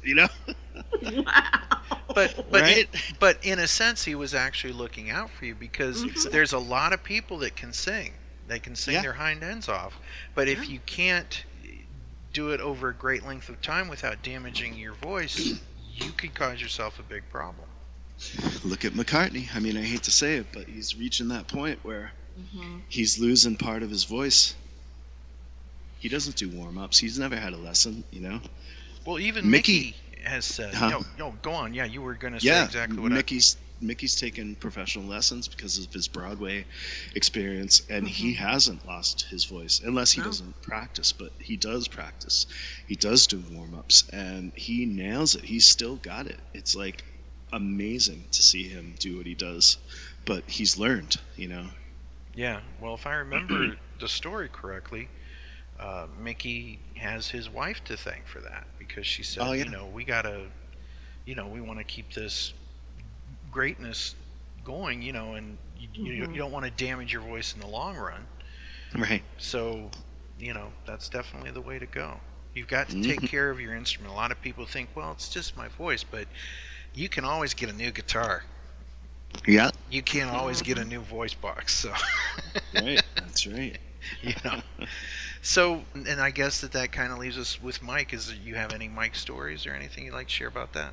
Yeah, he's just a pleasure, a lot of fun to be around with. He's a really funny guy, so I'm always laughing at stuff that comes out of his mouth that he means to be funny, And some people are looking at me like, really? What are you laughing at him to kiss his butt or something? I'm like, no, he's legitimately funny to me. He's got that sense of humor that I really appreciate. It's off the wall. It's like benign. It's a very funny guy. We spent one day our bus broke down, or I can't remember the circumstances, but me and Rich ended up traveling on Nez's bus. It was amazing. He was playing DJ. He put on like ZZ Top stuff that I haven't heard from ZZ Top before, and like he's dancing to it, And then there was this one time where he put on this song. It's a long country and western song. And remember those country and western songs that basically would tell a story? Oh yeah, the story songs, the best songs. Yeah, so this one stick was with about you. This truck driver who was driving a load of chickens. Okay? But him and his daughter Jessica knew every last word to this 5-minute story song about this truck driver hauling chickens. And they acted it out. And I never laughed so hard in my life. I couldn't get my phone out fast enough to record this, but like Nez was playing this big truck driver, and he has to slam on the brakes because they're going to crash, and like they're loaded driving chickens. I mean, hauling chickens on a flatbed out of Wiggins. Yeah. By the way, the song for everybody is C.W. McCall's Wolf Creek Pass. So. Is that the one? Yeah, I believe that's the one. I have to put some of this in the show, kid. It won't be the same as Nez doing it. Well, no, but people can imagine. And dancing to ZZ Top as you're going down the highway. I couldn't believe it. I mean, and seeing Jessica, his daughter, do it with him was like, they knew every last word. It was amazing. Wolf Creek Pass, way up on the Great Divide, trucking on down the other side. Well, we commenced trucking, and them hens commenced a clucking. And Earl took out a match and scratched his pants and lit up the unused half of $1 cigar and took a puff. Says, "My, ain't this pretty up here?" I says, "Earl, this hill can spill us. You better slow down, you gon' kill us. Just make one mistake and it's the pearly gates for them 85 crates of USDA-approved cluckers. You want to hit second?" Wolf Creek Pass, way up on the Great Divide, trucking on down the other side. Yeah, all the feathers from the the chickens are clouding up the windshield in the engine. That's it. That's it. The song. That's the song. All right, so we do have the correct one. Right. Just checking. But wow, what a trip. So that's a day on the life touring with the Monkees. Yeah, there you go. Now, let's bring it back to Davey real quick. Yeah. You guys are playing tribute to him in a sense by having him sing on the stage live with you guys nightly. Not daily nightly, but just nightly. Right. Or nightly daily. But you guys Right. are doing 2 songs with him on this tour. Mm-hmm. And that's Daydream Believer and Shades of Grey. And we watched it on the live concert on AXS TV. Mm-hmm. And I was kind of prepared for the Daydream Believer thing, you know. But the Shades of Grey one, Oof, yeah. that one really got me. Yeah, that video is intense. Yeah. And you know, for those who haven't seen it or haven't seen the Monkees on tour, it's seriously a highlight of the current tour. If you ask me, it's one of them, and there are many of them. But there's just something about that song. It's kind of like that empty chair that's sitting there. You know what I'm saying? Mm-hmm. And how you see these photos on the screen behind you guys, and it's black and white and it's gray, the shades of gray, literally there right before you. And you know, it's weird because when I was young, shades of gray meant moral, you know, ambiguity and things like that. Now, it's what I see when I look in the mirror, you know, and before Miss Clairol shows up. But there's that part of it too. Now there are shades of gray, and it's not just moral ambiguity, but in all stages of our lives, you know. And we're all getting older, and we look back and we see this clip. How does that touch you, or what does that make you think about when that happens in the show? Oh, I mean, when we first were doing it, it was gut-wrenching and sad to hear him there coming out of the speakers and in my ears. It was like, oh wow, he's still here. Obviously, he is still here with his messages and you know, whether it be from the Monkees days or just stuff I've heard from him over the years. But yeah, it really just keeps him alive, which in my heart, in everybody's hearts as well, which is much more than you could ask for at this stage. I mean, yeah, just having him there just feels complete. You know, it's the best way to tribute him and what the Monkees have done for all of us. Mm-hmm. Yeah. 1, 2, 3, 4.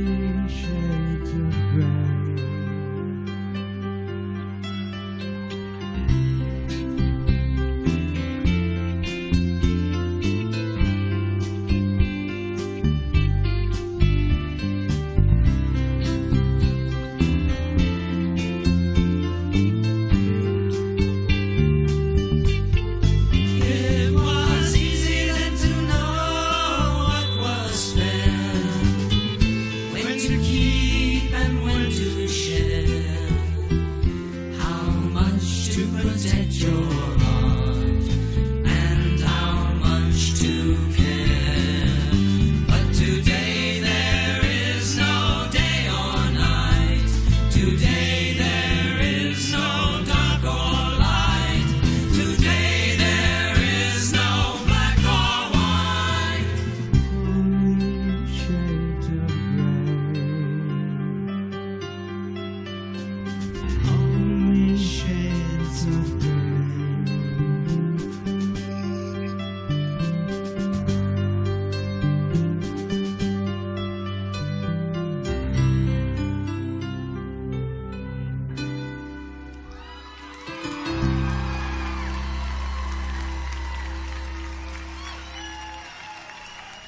Thank you.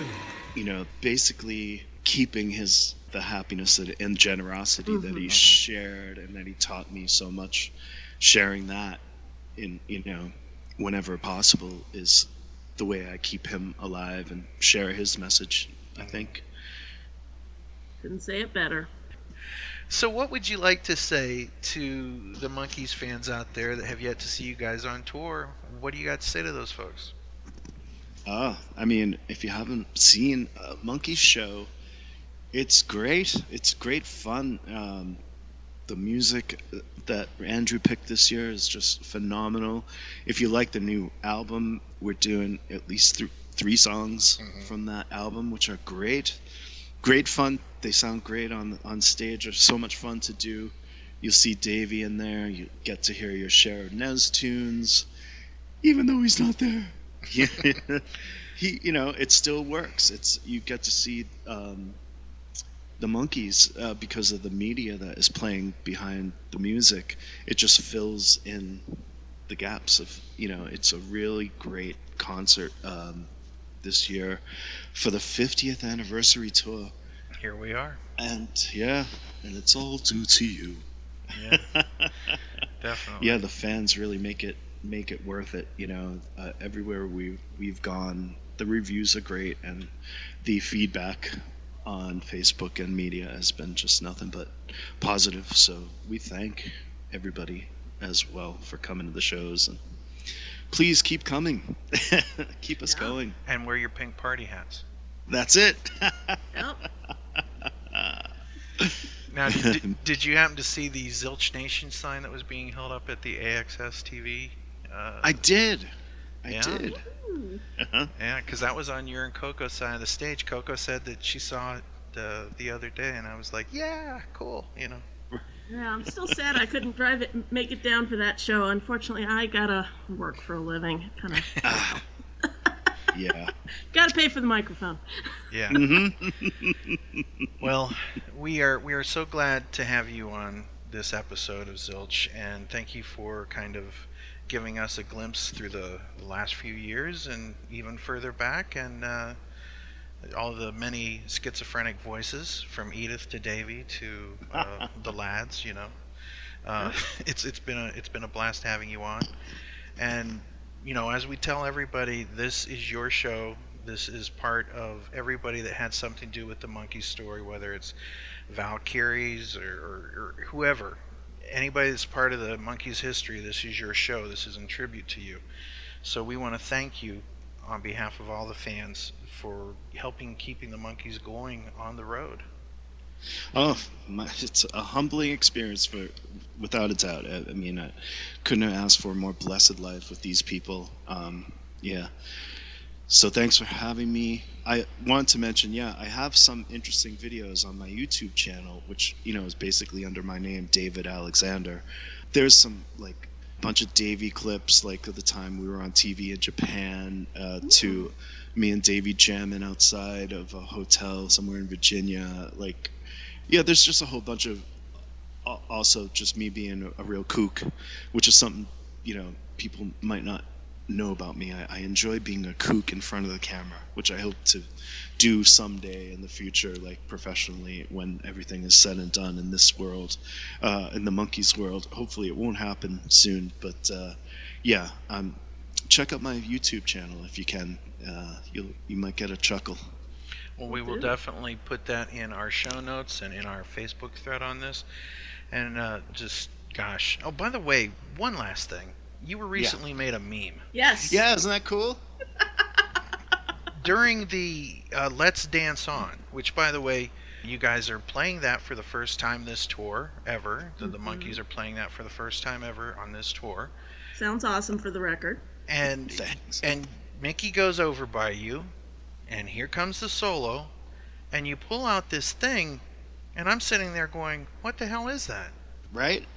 When I was learning the music for the show, I mean, I know that song, but I never really listened to it, like, you know, under a microscope. And all of a sudden the solo comes, and I'm like, oh my God, a melodica! I get to go and buy a melodica and play the melodica in the show.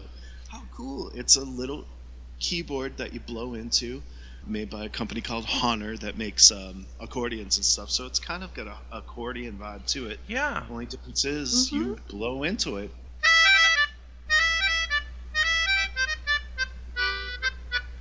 Right? Wow. Can you play us that solo right now? Can you do that? All right. Ladies and gentlemen, live before your naked ears, David Alexander with the solo from Let's Dance On.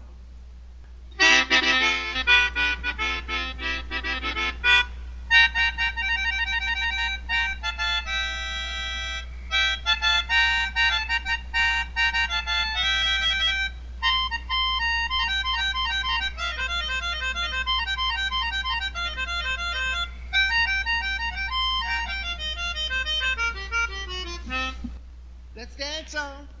Something like that. Wow. Chair dancing over here. I mean, that's the instrument, right? I mean, doesn't it sound like that's yes, on the record? That's it. I was like, it's either that or one of those old-time electric organs that you plug in that blow air to make the sound. But definitely, I was like, yeah, that's a melodica. I'm so psyched. But I honestly think that most people were sitting on the edge of their couch going, what the hell is that thing? Right. Somebody was like, I thought you were playing a big Slurpee, because it has that I blow through what looks like a big old Slurpee straw. Plus, it's got all those trippy acid colors on it. Did you paint that, or? I did. When I was calling around the stores to find out if they had any, the Guitar Center said, oh yeah, we got one, but it's got like all these like multicolored, like rainbow kind of colors on it. I'm like, really? Is it like psychedelic? And they're like, yeah, you could say that. But what it is, it's like kind of Rastafarian, but it still does kind of pass as psychedelic. So it looks like something from a VW bus, you know. Yes. Back in 1968, so it's groovy, you know. I lucked out.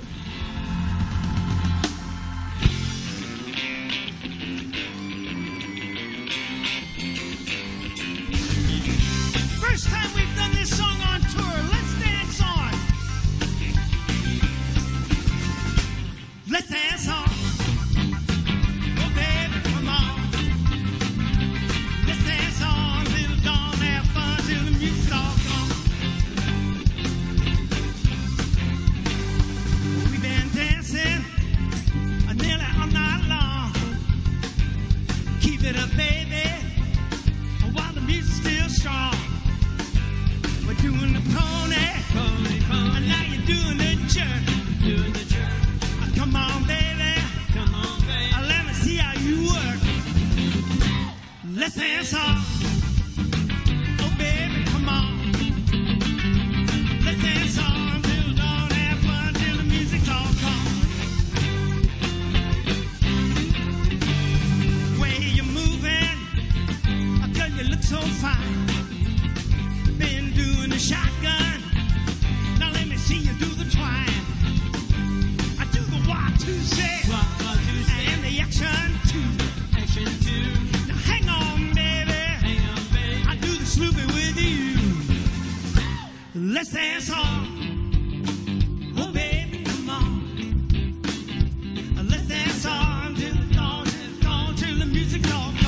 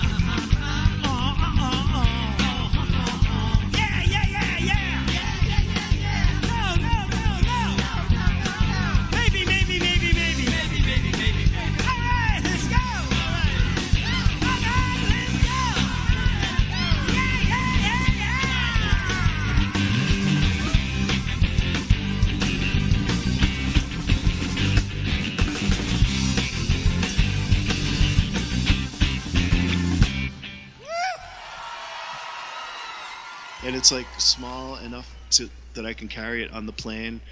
I just stick it under my seat. It's no big deal just to carry around, and I have it at all times. So one day we were connecting in Dallas Airport. I think it was Dallas, or it might have been North Carolina. Anyway, it was this big ass airport where the gates are very, very far apart, and all the monkeys were traveling this day. All of us, the crew and the guys. So we were all on the same flight, connecting to the same flight, and we had a very far connecting gate. So I'm walking along. I'm like walking fast. Next thing you know, I see one of these airport carts, pull up, and there's Coco and Peter and this other random lady were in the cart, and there was an empty seat, and Peter's like, "Come on, get in." So I'm like, "Oh, okay, thanks." So I get in the empty seat, and now the guy's driving through the airport, and there's people walking in the way. Mm-hmm. So the driver starts going beep beep beep beep, with his mouth, because he didn't have a working horn on this cart. Sometimes they usually go beep beep. Yeah.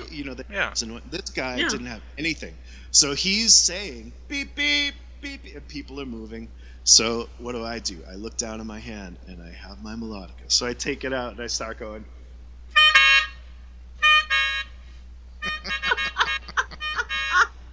Peter loses it. He is like, oh, yeah. He just thought it was the most brilliant idea he's ever heard.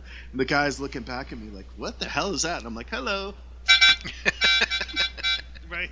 And it's working. People are parting the sea. Like, I'm Moses playing the melodica, putting the airport pedestrian traffic. What a trip. What a trip. The fun we have. There you go. The monkeys.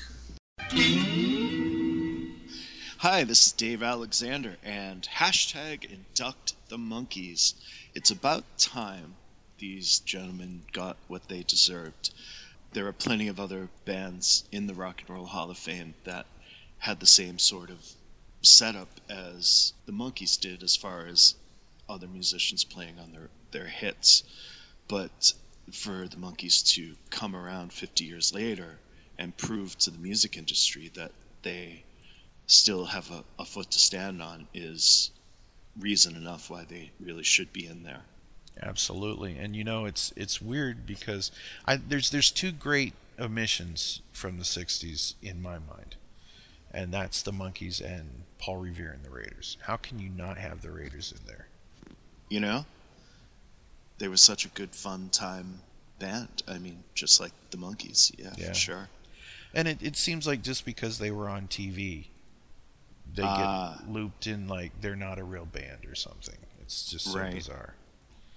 But old Paul Revere, he had those boys cooking. He had them working like a bunch of ninjas. They are from their choreography down to every bit of the stage act.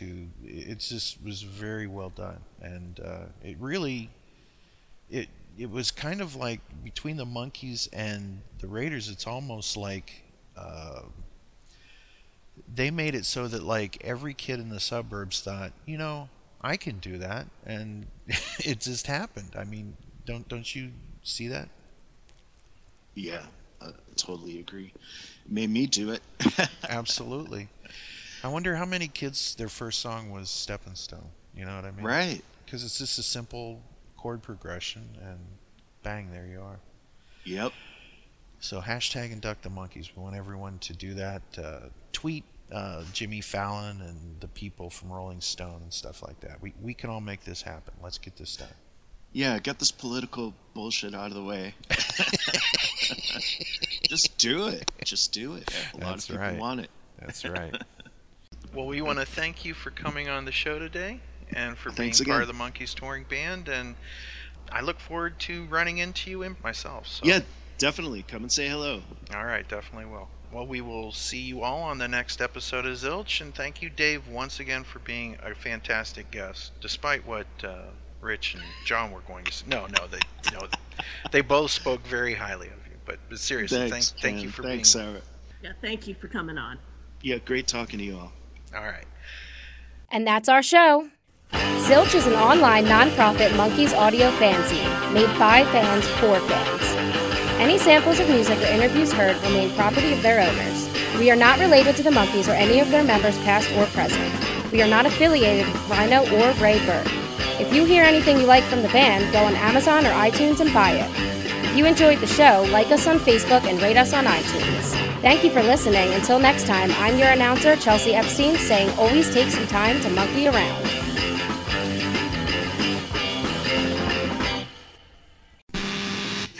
Don't now. Now really, everybody cool it, because I won't be able to get through this. Action.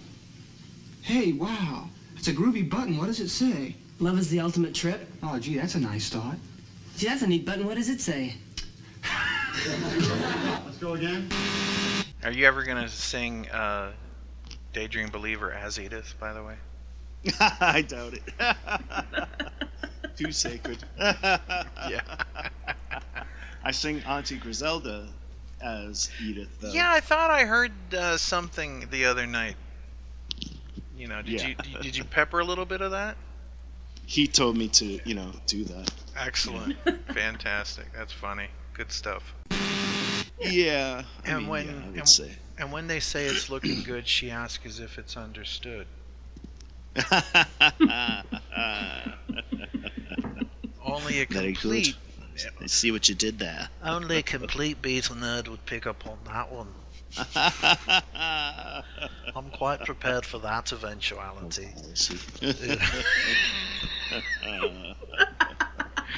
Drives my wife crazy. When I was a little kid, I had this record like The Beatles Invade America or something like that. It was a 2-album set. And it was this disc jockey, and he would interview each of them. And I'm like 6 years old running around imitating all of them, including the disc jockey. So I'm like, the world's never seen such a thing here. As the Beatles land, as they get off their plane, here's the group's leader, John Lennon, and here's the quiet Beatle, George Harrison. And it was weird because, like, you'd see, like, George in Hard Day's Night, he's, like, almost hyper compared to how he is with Interview. But, of course, the way they traveled and everything, it was so different because there's, like, George, like, as we were saying earlier, I'm quite prepared for that eventuality, but then, they'd, like, George, tell us, what is it like, traveling across the country? Well, the thing is that, and he would breathe and pace his words out so deliberately, And, oh, wow. Yeah, so. Pretty good. Oh, thank you. Well, I used to do this thing where, like, Paul was the bimbo of the group. Because he's like, John's like, you can say we're better than Christ as a person or God as a thing, and then, Paul's like, I'm not all into that, religion daft kind of thing, winkly wombly dingly, and then, like, Ringo, he's like, Paul's nothing but a bimbo. I mean, let's be honest. Paul's, peace and love, but come on, he's like winkly dangly do. That's Paul. I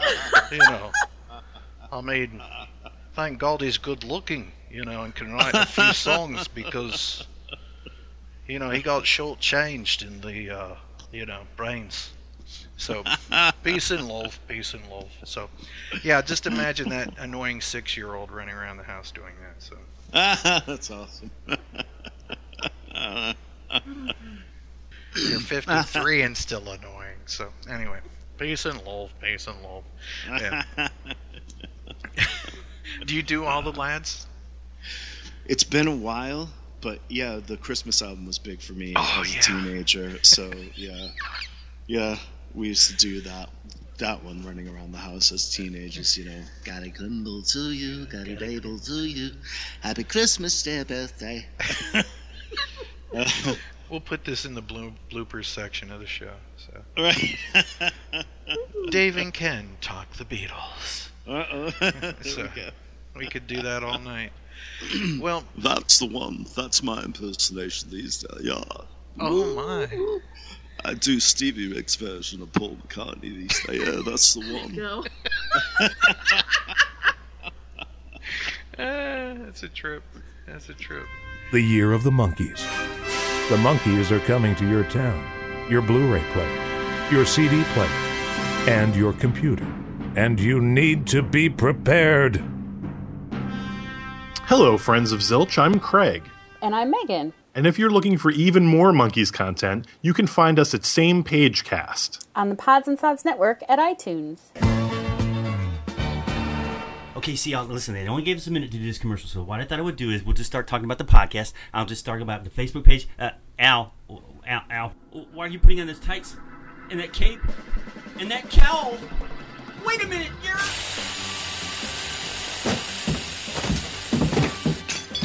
I knew that Batcast would come in handy someday. This is TV's Batman, with an urgent message.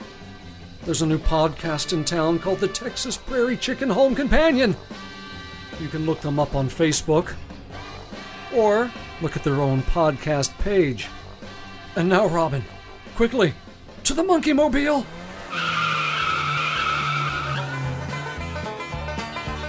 Ladies and gentlemen, boys and girls. Hello, Skywalkers. Listen! Hey, Zilch Nation! Are you looking for a fun-filled Star Wars and Disney podcast? Well, if you answered yes, then join me, Richard Woloski, and my sweetie wife Sarah on Skywalking Through Neverland. We are the family-friendly Star Wars and Disney podcast that brings you entertaining stories from creators and fans. And we're also big monkey fans too, so of course we have to slip in some monkey stories and interviews, like our discussion with director James Frawley. We also would go to the beach, for example, with the four boys, and I would just say, okay, roll down the hill. Do a funny walk. Did you create the monkey walk? Yeah, I mean, we did it together. You can hear us every week.